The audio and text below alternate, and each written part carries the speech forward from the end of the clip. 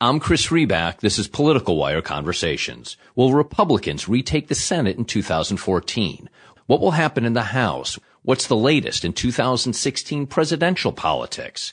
People who want to stay ahead of the curve in politics turn to our good friends at the Cook Political Report for answers. For more than 30 years, Charlie Cook and his team have nailed the nation's most important election outcomes and political trends. CBS News' Bob Schieffer calls the report, quote, the Bible of American politics. Nate Silver says few have, quote, a longer track record of success. If you make it your business to know politics, you need to subscribe to the Cook Political Report. Head over to cookpolitical.com/politicalwire. That's cookpolitical.com/politicalwire to sign up today. And now to our conversation. It's been more than a year since six-term U.S. Senator Carl Levin of Michigan announced he was calling it quits. Like other Democrats, Levin made his decision early, giving his party the chance to choose its best candidate and build a lead. While they might have their candidate, Michigan Democrats don't have a big lead, if any lead at all. As the battle for U.S. Senate shapes up as the midterm 2014 big prize, we travel to Michigan. With the country's largest municipal bankruptcy and new and lower tax revenue projections, voters may more likely be focused on a balanced budget than a balanced Congress. But combined with a compelling governor's race, an unbelievable blunder by a 25-term U.S. congressman, and the retirement of a 29-term U.S. congressman, Michigan becomes a key place to visit. And if you want to go inside Michigan, you go to Inside Michigan Politics, the must-read report that analyzes the Wolverine state's politics and policy. Susan Demas is the publisher and editor. Susan, thanks for joining me. You know, as I was checking Michigan's nickname, I'm from Illinois, and somehow I didn't quite know exactly what Michigan's nickname was. I saw it's called the Wolverine State and the Great Lakes State. I thought the Wolverine State sounded better, but in retrospect, folks from Michigan State University can't like that too much. Is that going to not go over very well? Am I now in big trouble in Michigan? No, I think you're fine. It's pretty well known. I'm actually an Illinois native as well, so I've kind of had to navigate that divide with all the different nicknames as well. You can always go with Minton State for the shape of the state. That's nice and safe. Oh, that's true. Okay, maybe I'll go with that. And what could make more sense than, you know, two folks from Illinois talking Michigan politics? It seems perfectly obvious, doesn't it? There you go. So let's start. I guess if we're going to start with the big one, let's start with the Senate race. It wasn't a huge surprise that Carl Levin stepped down. It was obviously something that was being considered. But how would you judge how Democrats have done in the time since his announcement? It was a year ago, March. How prepared are they for this November? Well, I think they did settle on a good candidate, Congressman Gary Peters, who represents Detroit and some of the suburbs out there. But he's not known for being a barn burner on the campaign trail. He has been a good fundraiser, but certainly doesn't have the wealth of his opponent, Republican Terry Lynn Land, who's a former Secretary of State and is a very good fundraiser. So they're prepared, but the polls are very close, and there's a reason why this is such a hotly watched race across the country. And we've already been seeing nonstop campaign commercials since about the beginning of the year. Yeah, they're really picking up, and I want to ask you about those, and also some new money that apparently is coming into the race and coming into the ads from Harry Reid's PAC. But why is the race so close? Tell me about it. I mean, when I look at the two of them, they seem to have such unbelievably different backgrounds, or at least certainly unbelievably different outlooks. Why is the race so close? Well, I think that Gary Peters has the institutional advantage because Michigan has gone blue in federal elections pretty consistently for a couple decades. Yeah, the last six presidential elections I saw, all Democratic. And interestingly, the five immediate before that were Republican. So, but yes, to your point, it's been blue presidentially for the last 6 decades. And last 6 elections, sorry. Right. And we haven't had a Republican in the U.S. Senate since 2000 with Spencer Abraham. Yep. So I think he has the advantage there. Obviously, he has the nod from Carl Levin, who is an institution in Michigan for good reason. But Terry Lynn Land was able to clear the field with her fundraising. That worked to her advantage. She doesn't have a messy primary situation to contend with. And she has raised more money than people thought. It's also, she has a built-in advantage, I believe, because it does look like it's going to be a good year for Republicans nationally. And so she gets some of the bump for, people being not so enamored with Obamacare and with the president who's in his sixth year, which is never a good place to be for his party. And so let's talk about how those aspects are viewed in Michigan. Talk to me about the view on Obamacare, the view of Obama, and is the national money really starting to come in? Harry Reid's PAC is putting money in. Have the Koch brothers been there? What's the view in Michigan? Yeah, most of the spending has been from outside right now. The Americans for Prosperity, which is affiliated with the Koch brothers, they've advertised very heavily against Gary Peters, definitely given Terry Lynn Land a boost. I do hear that Senate Majority PAC is going to come in with the cavalry for Gary Peters. And I think we can anticipate a whole bunch of groups. There will be business interests on Terry Lynn Land's side, maybe some Tea Party groups for Gary Peters, the unions, Planned Parenthood, some environmental groups. I really do think that this will be a $20 million race, at least. Obviously, for those of us outside of Michigan, we hear a lot, as we do around the world about the Detroit bankruptcy. We hear about the decline that had been occurring in the automotive industry. There had been some comeback in Michigan, and now, maybe there's a little bit of a blip on the, in the economy. The tax revenues might be coming in lower. How do things stand, kind of business versus labor, income inequality, just the sense of it? Because when I look at these two candidates, on the Democratic side, I mean, he's an Occupy Wall Street guy, and Land was out canvassing for Gerald Ford in the 70s. I mean, they really seem to come from opposite sides. Which one is more in tune with how folks in Michigan are feeling? Well, I do have to say Gary Peters comes from an investment banker background, which Republicans have actually tried to use against him because investment bankers, especially after 2008, were not very popular. So he is somewhat more middle of the road than perhaps he's been portrayed. If you look at the way that he has campaigned for his first congressional seat back in 2008, when he was in a swing district and had to knock off a Republican, he really towed the moderate line. When he had to run for election 2012, he was slotted in a more heavily Democratic seat. And so then his rhetoric became more liberal. So he's a bit of a chameleon. But they do have very different backgrounds. I mean, he's from Southeast Michigan. He served in the military, been a state legislator. Terry Lynn Land is from the west side of Michigan, very different culture there than from Detroit, much more conservative, comes from a business-oriented family.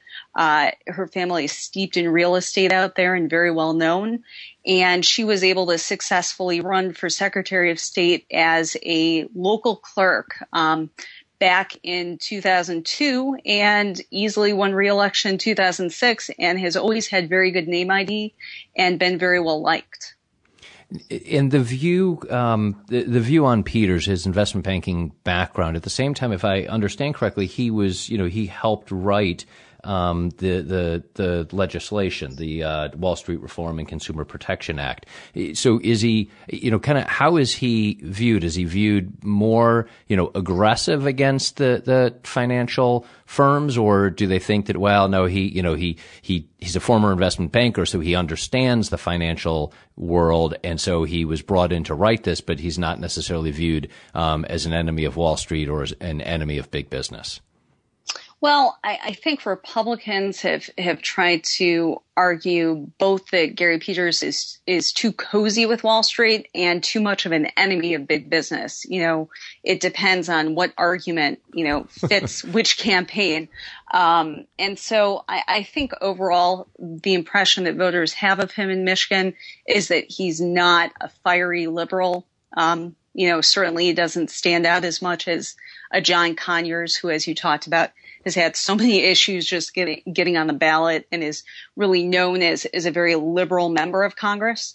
But in this campaign, I think that Republicans will probably go more with the idea that he's hurting the recovery that we've seen in Michigan and that he is anti-business. Why did so many prominent Republicans decline to run for the seat? I mean, I was kind of going through the list, and you've got, former attorneys general, former representatives, former lieutenant governor, a couple of Romney names thrown in there. Why did they land on land, and why did so many others decline or pull out?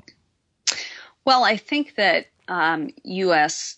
Representative Mike Rogers, who made the surprise announcement a couple months ago that he's not even running for re-election, he was widely viewed as Republicans' best bet. And he took a pass on it, I think, largely in part because 2014 at that time was not looking like the blockbuster Republican year that a lot of people are now predicting.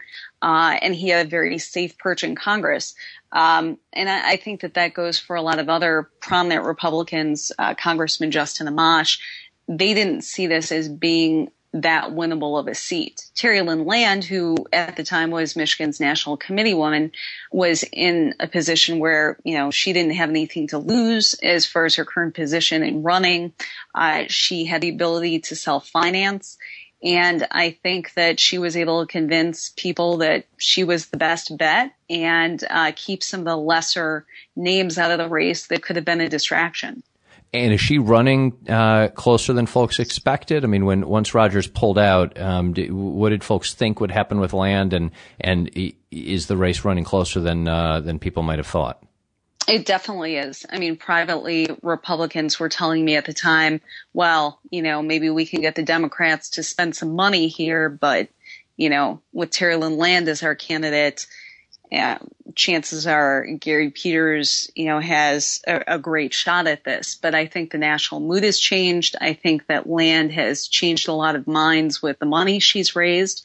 And I think Gary Peters has made some missteps. I mean, he's had some flip-flops on his Obamacare votes. I think that he's not the most aggressive campaigner, and he's been able to let her in the door. I will say that the polls have definitely gone a little more in his favor in the last couple months, but this race is still within, I would say, 4 to 6 points, and it's very close to the margin of error.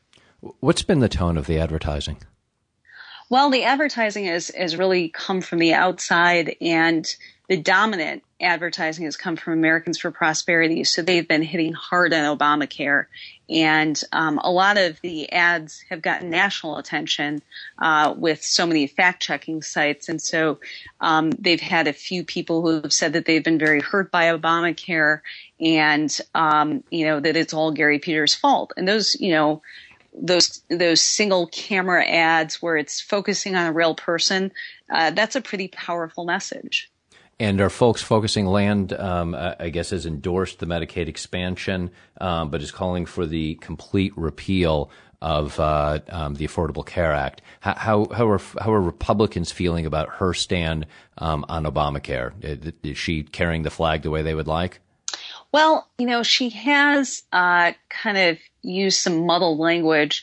At one point, she did say, well, we're probably not going to be able to repeal it.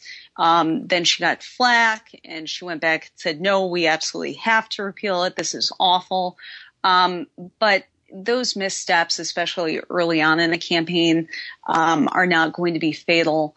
And I think Republicans have taken on an air of pragmatism. I mean, certainly the Tea Party is a factor here, and they would like exact purity on everything. But I think they understand that winning a U.S. Senate seat for the Republican Party would be a huge win for them. It would probably mean that control of the Senate had flipped if you can win a seat in Michigan. And so even if Terry Lynn Land may not go as far as they would like on some issues, just having her in the Senate would make a huge difference. And on the Tea Party, is it inside Michigan Tea Partiers, or how prominent are they? How much of a voice do they have? Or is it Tea Party members and perhaps Americans for Prosperity or other groups outside of Michigan that are smelling blood where they didn't expect to smell any? Well, I think a lot of it is from outside Michigan, especially with Americans for Prosperity. The money, yes, yeah. And taking such a frontline role there. The Tea Party has definitely gotten quieter in Michigan as it has in other places. There's not the enthusiasm that you saw in 2009, 2010.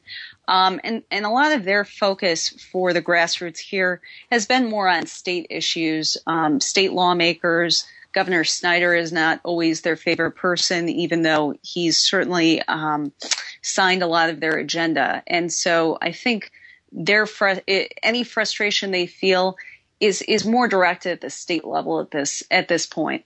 Okay, so let's move to some of the state races, and we'll get to governor in a second, but I can't pass up Congress. If a 6-term, U.S. Senator Carl Levin, if that's a big number, that ain't nothing compared to how long Conyers has been in office and Dingell has been in office. Let's start with Conyers. How did he fail to get enough signatures to qualify for the ballot? Well, that is the $1 million question, isn't it? And he's probably going to spend upwards of that amount to try and get on the ballot. He has a very good election attorney here, John Peerage. Something that got overlooked in 2012 as all nationalized were on Michigan for another petition snafu with then Congressman Thad McConnor, a Republican from suburban Detroit. Is that Conyers only turned in about 1,050 signatures in 2012. And a lot of people believe that he was probably short then as well if you had taken a little more scrutiny to those signatures because, usually quite a few of them are thrown out in the process. That's why you get double the amount that you need. So he's had issues with staff work before, and his staff, he has been in office for about a half a century. Yeah, nearly 50 years. Had a lot of turnover, and clearly he did not have his eye on the ball when it came to just this basic function. And how are people reacting? Are they feeling like, that you are a bonehead? Are they feeling bad? Are they feeling like, well, this is evidence, you might have been in office too long? Are folks worried about losing such a senior member of Congress? I mean, founder of the Congressional Black Caucus, second longest serving member. I mean, what's been the reaction there? All of those things are part of the mix. The reaction has been all over the place. I think that most people do see this as a tragic, likely end to a very storied career. I mean, John Conyers is the only person to have served on 2 impeachment panels. That's something that hopefully we'll never see again. But at the same time, anyone who lives in Michigan and probably many people in Washington know that there have been rumors about his health for a long time, and questions if he was up to the job. And having a snafu like this seems indicative of the fact that he's not on top of his game.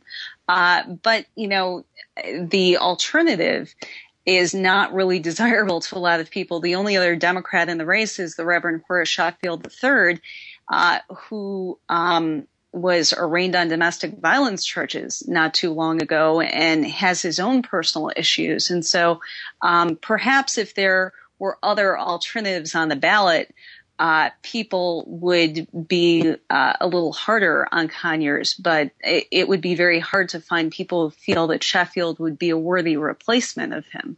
Possible for Conyers to go with the write-in campaign? I could see that. Potentially he could file as an independent, and that would really shake things up because straight ticket voting in Detroit is very important for Democrats here. So let's go from the second longest serving congressman to the longest serving congressman in the U.S., John Dingell. He's not going to run for office again, but his wife is. Tell me about that. Yes, Debbie Dingell is a Democratic National Committee woman. She serves on a university board and is a political power in her own right. The name Dingell is known in Washington not just for John, but for Debbie as well.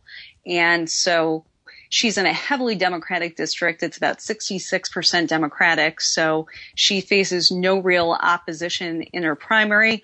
So I think the odds makers would say that the name Dingell will definitely be living on in the next Congress. And it's amazing. I guess I read where it would mark the first time in history that someone has directly succeeded a living spouse in either legislative chamber. Is that, historical component coming into play? Are folks aware of that? Is it important or attractive? Or is that kind of beside the point and folks are just trying to think, okay, who do we want to be our next U.S. congressperson? Yeah, I mean, I think that when it comes to the Dingell name, people are very aware that there is a lengthy history. And, with Congressman Dingell breaking first the record for the longest serving House member and then breaking Senator Byrd's record for the entire Congress, this is just one more record for the Dingell name. Let's close then, Susan, with the governor's race. How is that race standing? Republican Governor Rick Snyder is facing Mark Schauer. Snyder, of course, one of the few statewide Republicans. I mean, you had mentioned you haven't had a U.S. Senate vote go Republican there since Abraham. What's the view on Snyder? And this race may be running a little bit. I guess I saw recently some of the polls maybe showing a bit more of a spread, but for a while was this running a little bit closer than expected, or are all bets on Snyder? Well, I would definitely think that people are betting that he'll win a second term, but the polls are, definitely within striking distance for Schauer. He was definitely aided by the Democratic Governors Association putting in about $1 million for ads for him, got his name ID up a little bit. But Schauer is at a huge disadvantage financially. Governor Snyder obviously has his own wealth and is able to draw upon a lot more donors. And I think we will see outside spending for this race as well. Now, you wrote just today, I believe, on MLLive.com about Governor Rick Snyder, and he may not love everything that you wrote, which included, I'm quoting you, when Rick Snyder was running for governor 4 years ago, one of his biggest appeals was his pledge of transparency and data-driven decisions. Unfortunately, his promises have repeatedly failed to live up to reality since he was elected. What's gone wrong? Well, Governor Snyder won by almost 20 points. And in a state like Michigan that leans Democratic or is at least a purple state, you've got to win over the independents and the Democrats. And he successfully did that 4 years ago. And I think part of that was taking a more nonpartisan approach and promising that rather than just doing the bidding of any one political party, he was going to make the best decisions for Michigan based on the evidence. Unfortunately, there have been a lot of instances where that's been called into question. He really emphasized transparency, but he's had this nerd fund, which is a private political action committee, and he won't disclose the donors. It's been funding some of his top advisors. He's been fighting through the courts with the Detroit bankruptcy to keep emails from being disclosed. I think that stuff has come as a bit of a disappointment to some of his fans who weren't members of the Republican Party. And some of his decisions, people have questioned whether he's really following the evidence with some of his education reforms where they haven't really lived up to the promise. We've been making these changes in Michigan, trying to get failing schools to turn around, but, the results haven't been there. The test scores haven't been changing. And he would like to keep going down this road before I think the results are fully in. So there's definitely some disenchantment there. Disenchantment and perhaps a perception gap. I know you just ran a poll about this question on education. There's a question of whether he has cut funding or not for education in the state. I guess first, has he? And then how does that compare? How does the reality compare with what people in Michigan actually think? Well, yes, he has cut education as far as what goes for per student funding in the state. Now, he has spent more with retirement costs for schools, which is a definite help to the districts themselves. But in terms of what parents are seeing as far as what goes on in the classroom, those cuts are very visible. When your teachers are being laid off and classes aren't being offered, those results are pretty easy to see. And that's the reason why by a 3-1 margin, voters do believe that Governor Snyder has cut education, and that is a negative for him.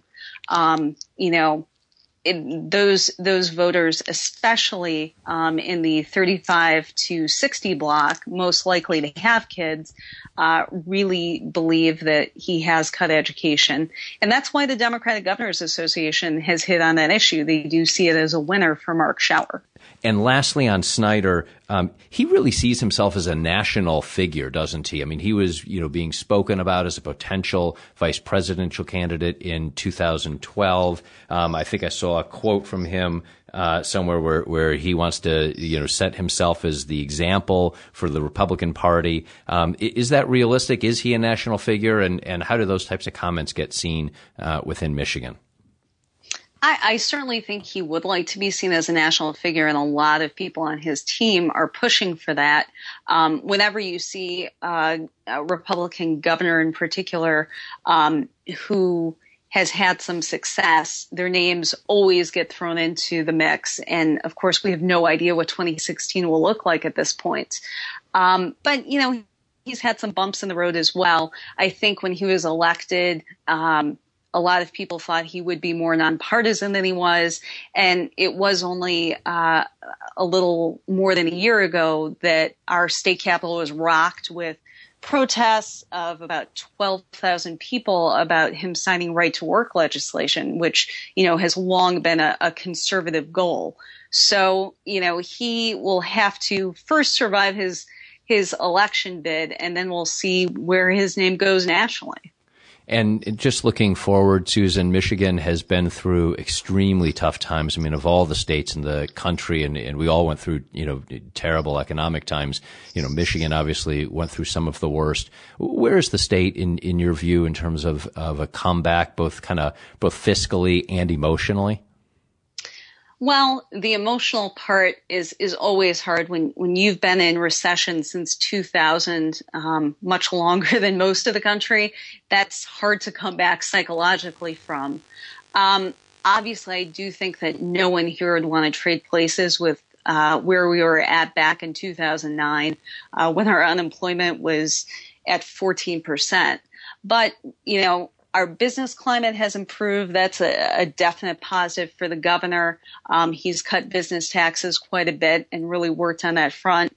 Our unemployment is down at about 7.5%, but we're still the seventh highest in the nation. So we have a ways to go.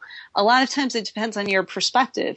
For some people, they can really feel the recovery in their own lives. For other people, they're still very nervous about losing their jobs, or they're still unemployed. And so we'll have to see whose version comes out based on who shows up in the polls in November. That's a terrific way to put it. It really is true. I mean, talk about a situation where, where you stand depends on where you sit.